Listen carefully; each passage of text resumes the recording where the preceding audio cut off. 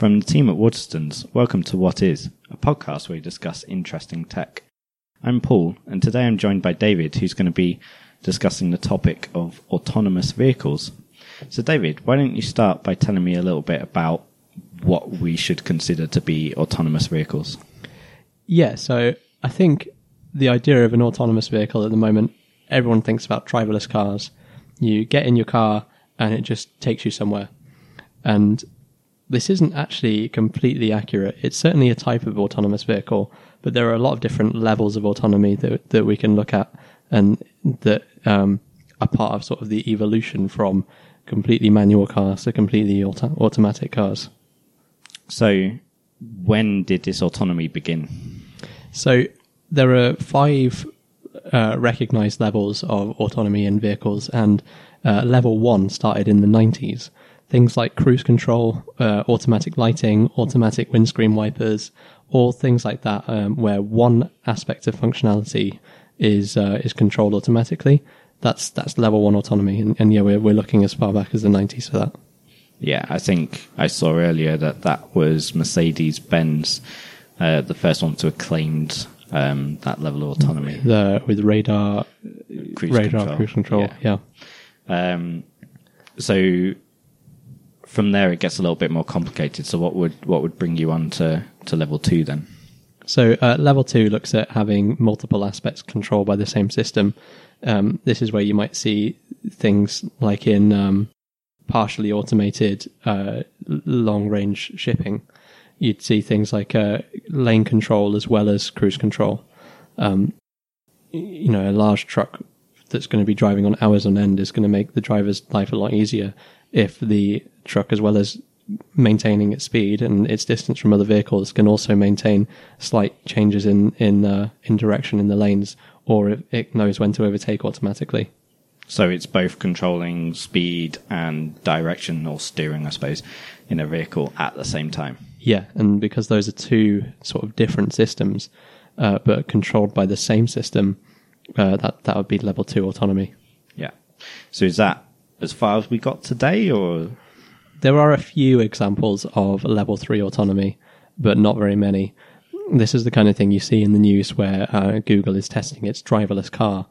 They're actually talking about level 3 autonomy, where a human driver is present for safety critical functionality, but the car can generally take care of itself. It will navigate on its own, it will drive on its own, it will adjust speed and direction, it'll indicate things like that, but there needs to be a driver present in case something goes wrong. It's not perfect. Yeah. So if that's where we are, there must have been quite a lot of advancements in technology over all of that time. Like I'm assuming we're not still doing cruise control the same way that we did in the 90s. No, and a lot of the advancements in controller are to do with the way that these systems work with each other rather than the systems themselves. I mean, the cruise control has changed a little bit, certainly, but it's certainly the major advancements are more in terms of how the cruise control communicates with other systems and communicates with the driver. Yeah. And that's essentially the same thing that we'd see in the jump from level 2 to level 3, is that instead of just having 2 systems controlled by the car, in the same, for the same purpose, you have every system controlled by the car for the same purpose, and the driver is only needed for edge cases where the car doesn't really know what to do, or it's in a new situation. Yes. So we're really talking about sort of bringing lots of different systems together, and looking at it as, I suppose, one cohesive set of information to make decisions. Yeah, exactly. I mean, my car is a very sort of standard, run-of-the-mill, normal car, and it has lots of systems that are individually automatic. It has cruise control, it will turn its lights on automatically, it'll do the wipers automatically, it's got anti-lock braking, it's got all sorts of things like that. But because none of the systems talk to each other, they're all individual systems, it's still only level 1 autonomous. Yeah. It's not even level 2 autonomous, even though so many systems are being controlled. They don't work together to do anything. To do that. So for me, when you talk about autonomy, one of the big words that springs to mind in terms of systems is LiDAR. Like, that's the one I always hear when you're talking about making vehicles autonomous. Now, I know not everyone uses LiDAR, but I believe it's what most companies are going with. Can you explain a little bit about what LiDAR is? Yeah, so LiDAR is quite similar to radar. It just uses a different type of wave to find out where things are. Whereas radar is quite famously, it's radio waves that are bounced off things, and you use that to find out how far away things are. LiDAR just uses a wavelength that's much closer to light. It's kind of like laser detection, more than radar or things like sonar, which use sound waves instead. So radar, I believe, is for more longer distance. Is that why it's different? Radar this is quite technical, but radar has a much longer wavelength and therefore works better over longer distances, whereas LiDAR has a much shorter wavelength in the waves it uses and is more precise over short distances. Yeah, so when you're following a car closely, you're talking about staying an order of meters away from it instead of when you use radar and you're looking at maybe an order of kilometers. Yes. Though obviously LiDAR, I think, as I said, is used by a lot of companies when looking at this. I believe like Google are currently LiDAR based. And that side of things. Another famous name when you're looking at autonomy is obviously Tesla. Dave gives me a little smile about that because we always like to talk about Tesla and some of the innovations that they look at. But as far as I'm aware, they don't back LiDAR. Like they are going for a different type of autonomy. Can you talk about sort of the differences and why they would go for something different?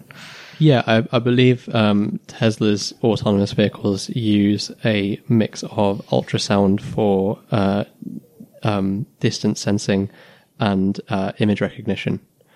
And they'll use the image recognition for things like navigation and lane control and all sorts of things like that. And that is, I mean, it's a bit different to LiDAR, but it ultimately doesn't make too much of a difference as long as the technologies that allow different cars to talk to each other are compatible. Yes. And I believe one of the big reasons why Tesla and Elon Musk back the computer vision is, I think his opinion is for cars to be fully autonomous, you need to do what humans do in some senses. Yeah, I mean, obviously that's quite an intuitive way to look at it. Humans don't look at the world by bouncing light off it and seeing how far everything is away from us. And it may be that there are things that we do by looking at pictures, by using our eyes, that we just wouldn't be able to do from just knowing how far away everything is. Yeah. I mean, things especially like reading signs are going to be much more difficult for a LiDAR using car to do than a computer vision car. LiDAR cars could still get away with this if they're linked into other technologies well enough. If they're linked into GPS and other kinds of navigation technologies like that, then they wouldn't need to read road signs to navigate. Yeah, but they might still trip over when confronted with roadworks and stuff. Yeah, whereas a vision car might see cones and see the roadwork signs or delay signs and be able to read them and adjust its route accordingly. Yeah, which I believe Tesla sort of combined both, that they're using the GPS navigation to know where you're going from, where you're going to, and using the computer vision to make the on-the-fly adjustments to that route as they'd see, as you say, things like cones. Things like unexpected stop signs, things like that. Other cars as well, of course. Yeah. You can't really use GPS to predict that. No. So we've looked at level 1 and level 2 autonomy, starting back in the 90s with Mercedes and the cruise control like we discussed, and coming on to modern day where most regular cars have lots of level 1 autonomy, but still not very much level 2. What exactly does it take to get to level 3 autonomy, and are we seeing that anywhere in cars today? So level 3 autonomy requires a car to basically be able to drive completely on its own. The thing that stops it from being a fully autonomous vehicle is that generally it will still need a human operator to help it out with any difficult decisions or situations it's not very familiar with, or anything where it sort of doesn't feel like it's got enough information to know what to do.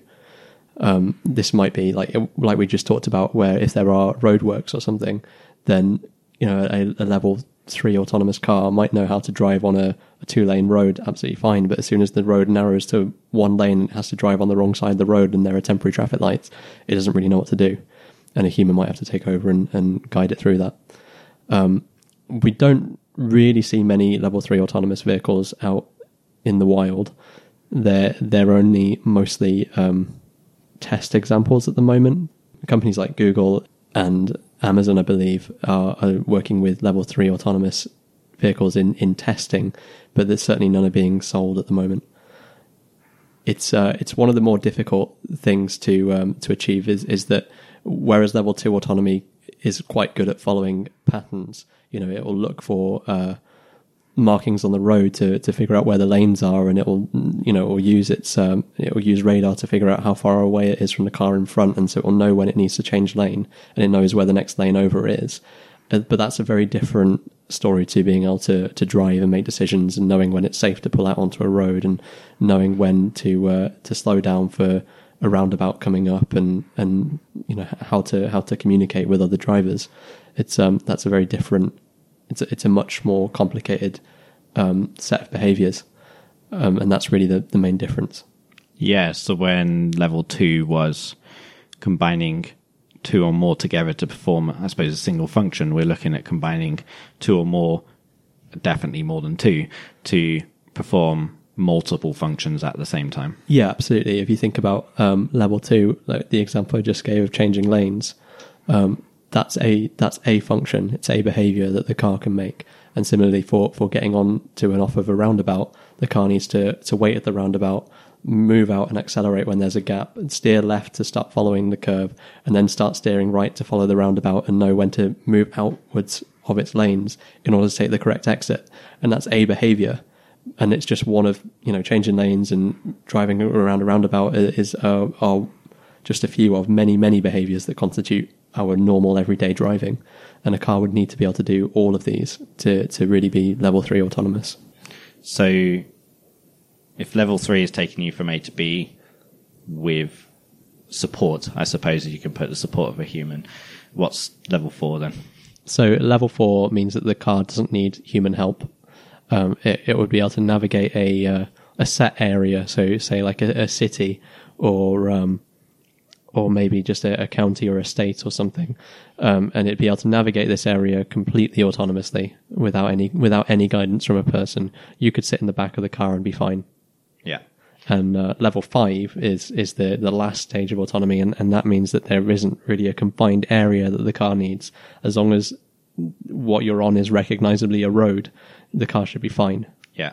So why does level 4 help then? Like why have we determined level 4? So level 4 reflects a much larger trend of servitization. You might be more familiar with this than you think. If you think about things like Uber or Airbnb or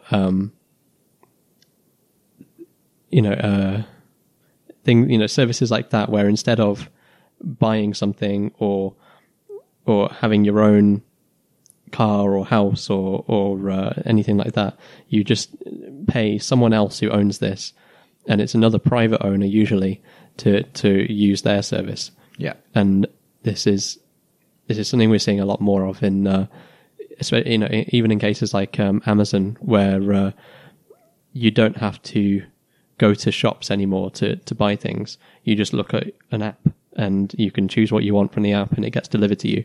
This is all servitization, and driverless cars are probably going to reflect this trend in the way that within a given city, it wouldn't really make sense to have your own driverless car.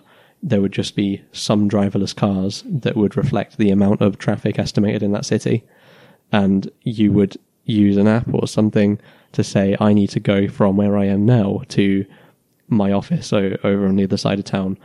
And a car would come and get you, and it would take you to your office, and you wouldn't need to drive that car. And it also wouldn't have to be your car for that reason. So why would we only do that on a city level? Like, is that...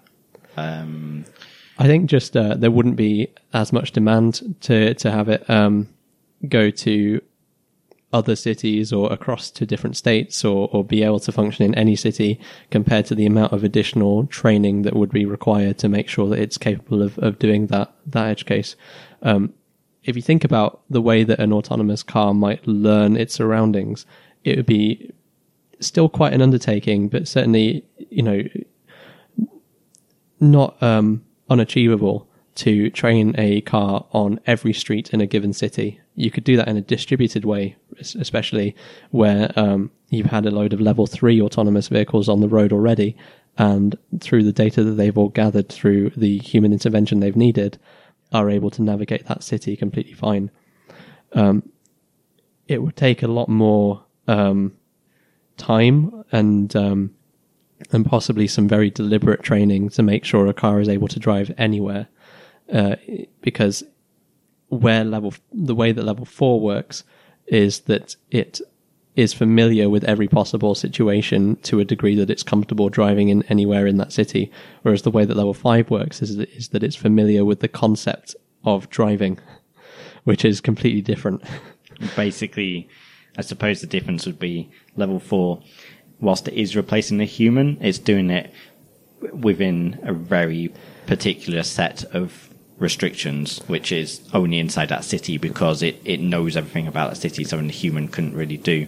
Level 5, it's got the challenge of actually where you're replacing a human entirely anywhere, which means that you have to behave a lot more like the human, I imagine, in being able to make decisions on the fly. I think of it as level 4 is where the car is replicating human behavior, whereas level 5 is replicating human insight. It's a completely different story. It's like you could train a robot, for example. You could build a robot that would play football really, really well. But if you took a footballer and a football playing robot and asked them to play baseball, one of them would do a lot better than the other. The robot hasn't actually learned anything about hand-eye coordination or about teamwork or anything. It's just learned how to play football specifically. And I think this situation is quite similar. Yeah, I think that's a good analogy, actually. And I think shows one of the interesting things about autonomy, which I think if you were to take when we are looking at autonomy, there's always that grand fear of like, oh, we are building an AI that might eventually take over the world. And I think talking about autonomous vehicles and that kind of thing is a really good example that actually we are limiting this to vehicles a lot of the time. It's not like this same AI, same autonomy is going to be applicable and used in other environments. No, your driverless car isn't going to be able to schedule a project for you. That's a completely different task, and that's the big difference between level 4 and level 5 is that driving around San Francisco is very different to driving around London, and if you can train a car that is agnostic as to whether it's in San Francisco or London or Milan or the back roads of somewhere in Vietnam, then that's a much greater achievement than just being able to teach the car what London looks like. And I think we're in the same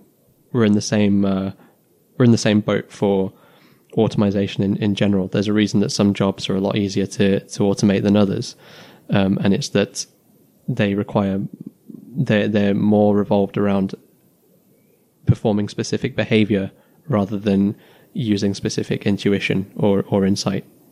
Yeah.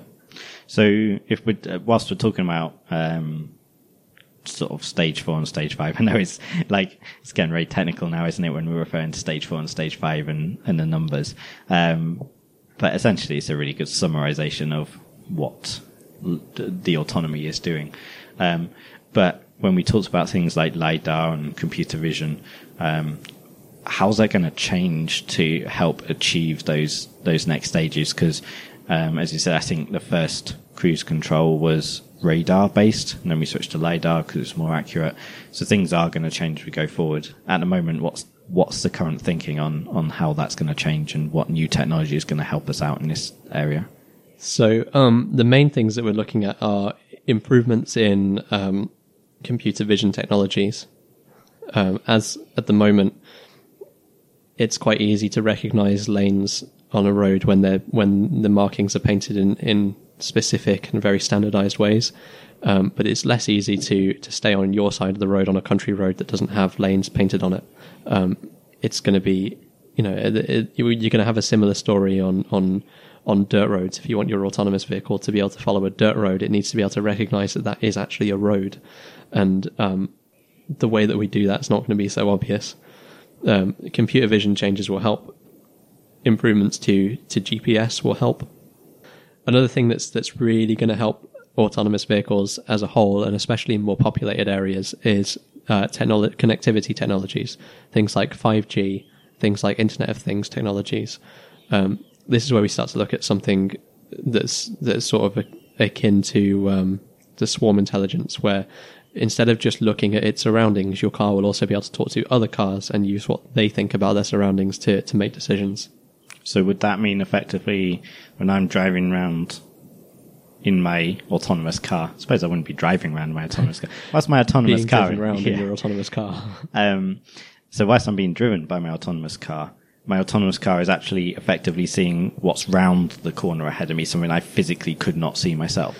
Yeah, in a way, that is what it's doing. The car that is around the corner from your car is telling your car exactly what's around the corner, and so your car gets just as much visibility of that as this other car, and not just around the corner from you, but also behind you and 4 streets away.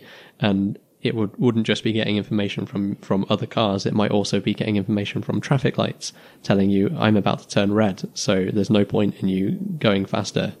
Or there's no point in you maintaining your speed and then braking in 3 seconds. It's I'm going to turn red when you get halfway to the traffic light, so you might as well start slowing down now. So you're telling me that my autonomous car could mean I never have to stop at a traffic light again? Potentially that you never have to stop at a traffic light, but certainly that you'd never have to brake sharply again. It's things like that.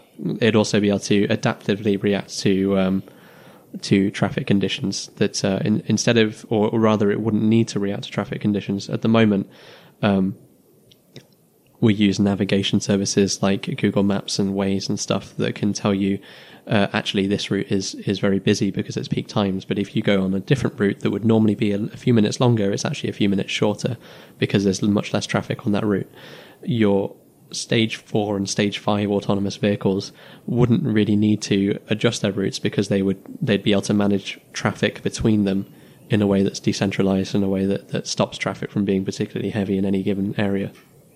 I mean, that is impressive when you think about it, and I don't think too hard to see how that might actually happen. I mean, we get that information now, as you point out, in Google Maps. I mean, literally this morning I saw that my commute to work was going to be 5 minutes longer because there was some traffic on the way, so I picked a different route myself, just because I didn't want to be stuck in traffic.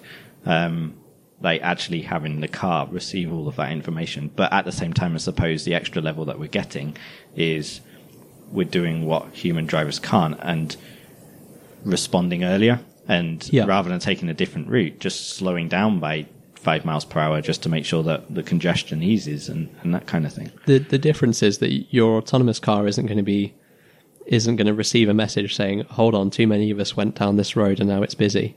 Your autonomous car is going to be able to plan its route and forecast, and broadcast, its planned route. And every car is going to be able to broadcast their planned routes, and with the combined computing power of all of them, they're all going to be able to make routes that are optimized and helpful to each other, that don't result in huge build up of traffic to begin with. It's not just that your car is going to be able to avoid the traffic, so there shouldn't really be any traffic. That's impressive. And definitely you can see how that would be beneficial. I think it's one of those things that it seems to me like if you were just to talk about it as what you're getting, it's a long, long way away. But when you talk about it in the terms of Waze and Google are already giving you a lot of this information in their maps, it seems a lot closer. So where do you really think we are in that? I think it is quite a long way away. I think the barriers are things that people don't expect them to be. So the technology itself, like we've said, all the individual technologies, almost every feature in your car could be automatic right now on its own. It's just linking it all up. It's that connectivity. It's that standardization of each technology being able to talk to each other and help each other. And we're looking at the same thing. This sort of, when I'm talking about traffic management in this way, that we talk about them as smart cities and smart traffic and stuff like that. All the technology is there. Things like Waze can tell you where the most cars are. Things and Google does the same. I think it's the same technology actually. The barrier is actually not that we need to be able to figure out all this data. We actually have all the data. The barrier is being able to use the data. It's this connectivity technology.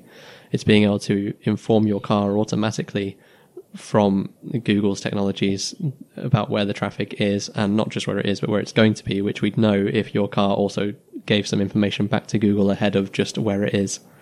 Yeah, so we have the technical challenge of doing that.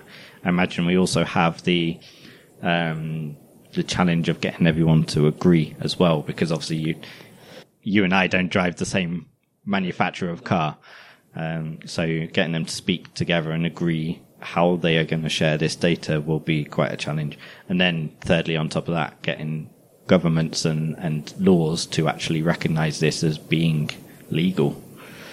Yeah, certainly I think the challenges are going to always end up being more political than technological with this kind of thing, especially with connectivity technology, where you're right that the challenge in connectivity is not, well, partly it is the technology, and technologies like 5G will help with this, and we'll also see things that massively help, like decentralized computing power, but a lot of the challenges are going to be standardization of the way that these technologies communicate. And again, the answer to that might be technological, at least to an extent. Things like 5G ought to help with that. One of their goals is to provide a standard interface for all technology on the just through using 5G, which might help a bit. And we might also, this is one of the times where a monopoly would be really helpful. If there was only one car manufacturer, then this wouldn't be a problem. Or if every car manufacturer was owned by the same parent company, this might not be a problem. Ultimately, I don't think that that's actually a good idea for various other reasons. But there will have to be a way that companies eventually agree, and it will probably end up being by market share. Yes, I think you're probably right on that, to be honest. Though there is obviously, I suppose, the interesting thing at the moment where you see Tesla versus, I suppose, every other car company. Tesla seems to be going about things a different way, making their technology open, but other people aren't really picking it up either. So I think there is an interesting challenge ahead there. Yeah, I think Tesla, and the other companies that Elon Musk sort of contributes to, all do things in quite a different way to most of the standard companies that they seem to be competing with. Certainly Tesla has a very, very different operating model to every other car manufacturer, and we can say the same thing about SpaceX and space companies and the rest.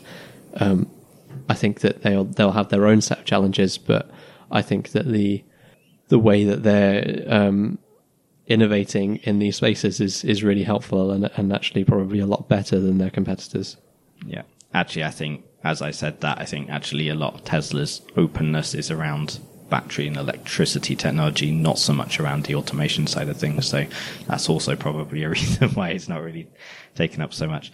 So we're coming to the end of the time we've got, but briefly before we finish, do you want to give a bit of a summary as to where autonomy is going to be impacting, or autonomous vehicles, I should say, going to be impacting industry, and what industries are going to really benefit from this. Yeah, so obviously we've just been talking about driverless cars most of the time, but plenty of other vehicles will be automated, and it's probably not going to be very surprising if I say that the distribution and transport industry is going to be heavily affected by autonomous vehicles. I think some of the ways that it will be affected are going to be quite surprising, though. I would personally expect to see a reduction in the amount of things shipped at once as we get this sort of predictive technology, like we were talking about traffic management. I think we're also going to see supply chain management work in the same way. Instead of sending hundreds of thousands of or hundreds of tons of something over shipping lanes in huge bulk amounts, we'll see much smaller things being air freighted or driven places, because we'll have much better visibility of what the actual supply and demand of these chains is like. Other industries, because we're talking about the supply chain, obviously manufacturing will be heavily affected by this. Digital manufacturing, especially where production of pretty much everything will be data driven. Being able to request small amounts, especially of materials, or send small amounts of products, is going to be something that requires a much larger fleet from a company. And if having a much larger fleet doesn't increase the amount of human operating cost, that's going to be somewhere where a lot of time and money gets saved. Yeah, I think the interesting one for me was that idea of the shipping industry changing and going to more frequent and smaller shipping vehicles. I mean, I joked with you before the show that I'd order some trainers and they'd be put on a little dinghy and just sent over by itself. But actually, when you think of the scale of shipping, like even going to, I don't know, 5 lorries worth of stock being sent over on one ship is a huge reduction in the amount. Yeah, that would be tiny compared to how international shipping is currently handled. There's a reason that everything that you buy from China is very, very cheap and takes absolutely ages to get here, and that's because it's shipped internationally, and they have to wait till there's enough of it to send for it to be economical to send it for those prices.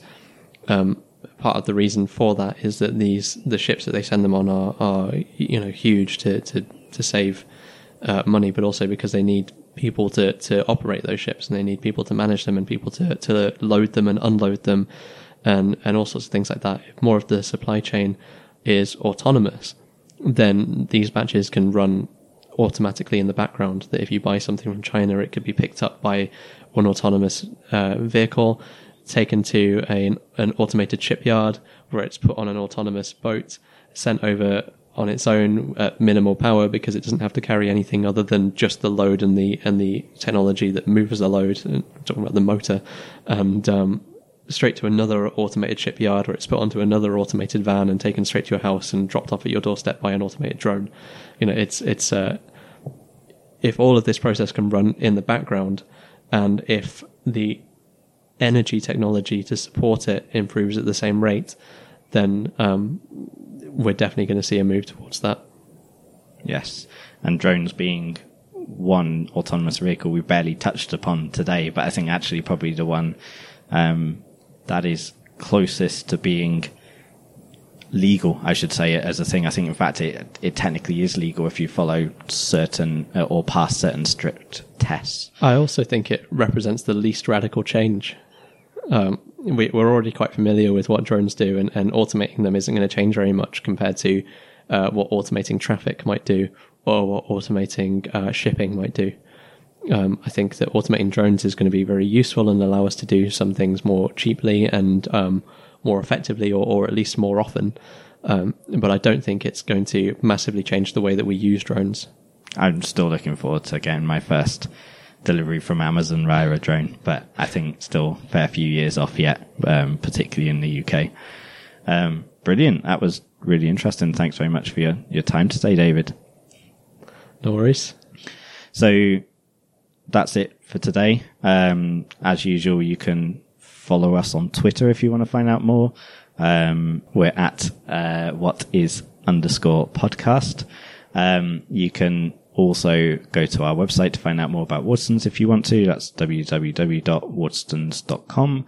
And yes, until next time, that's all for today.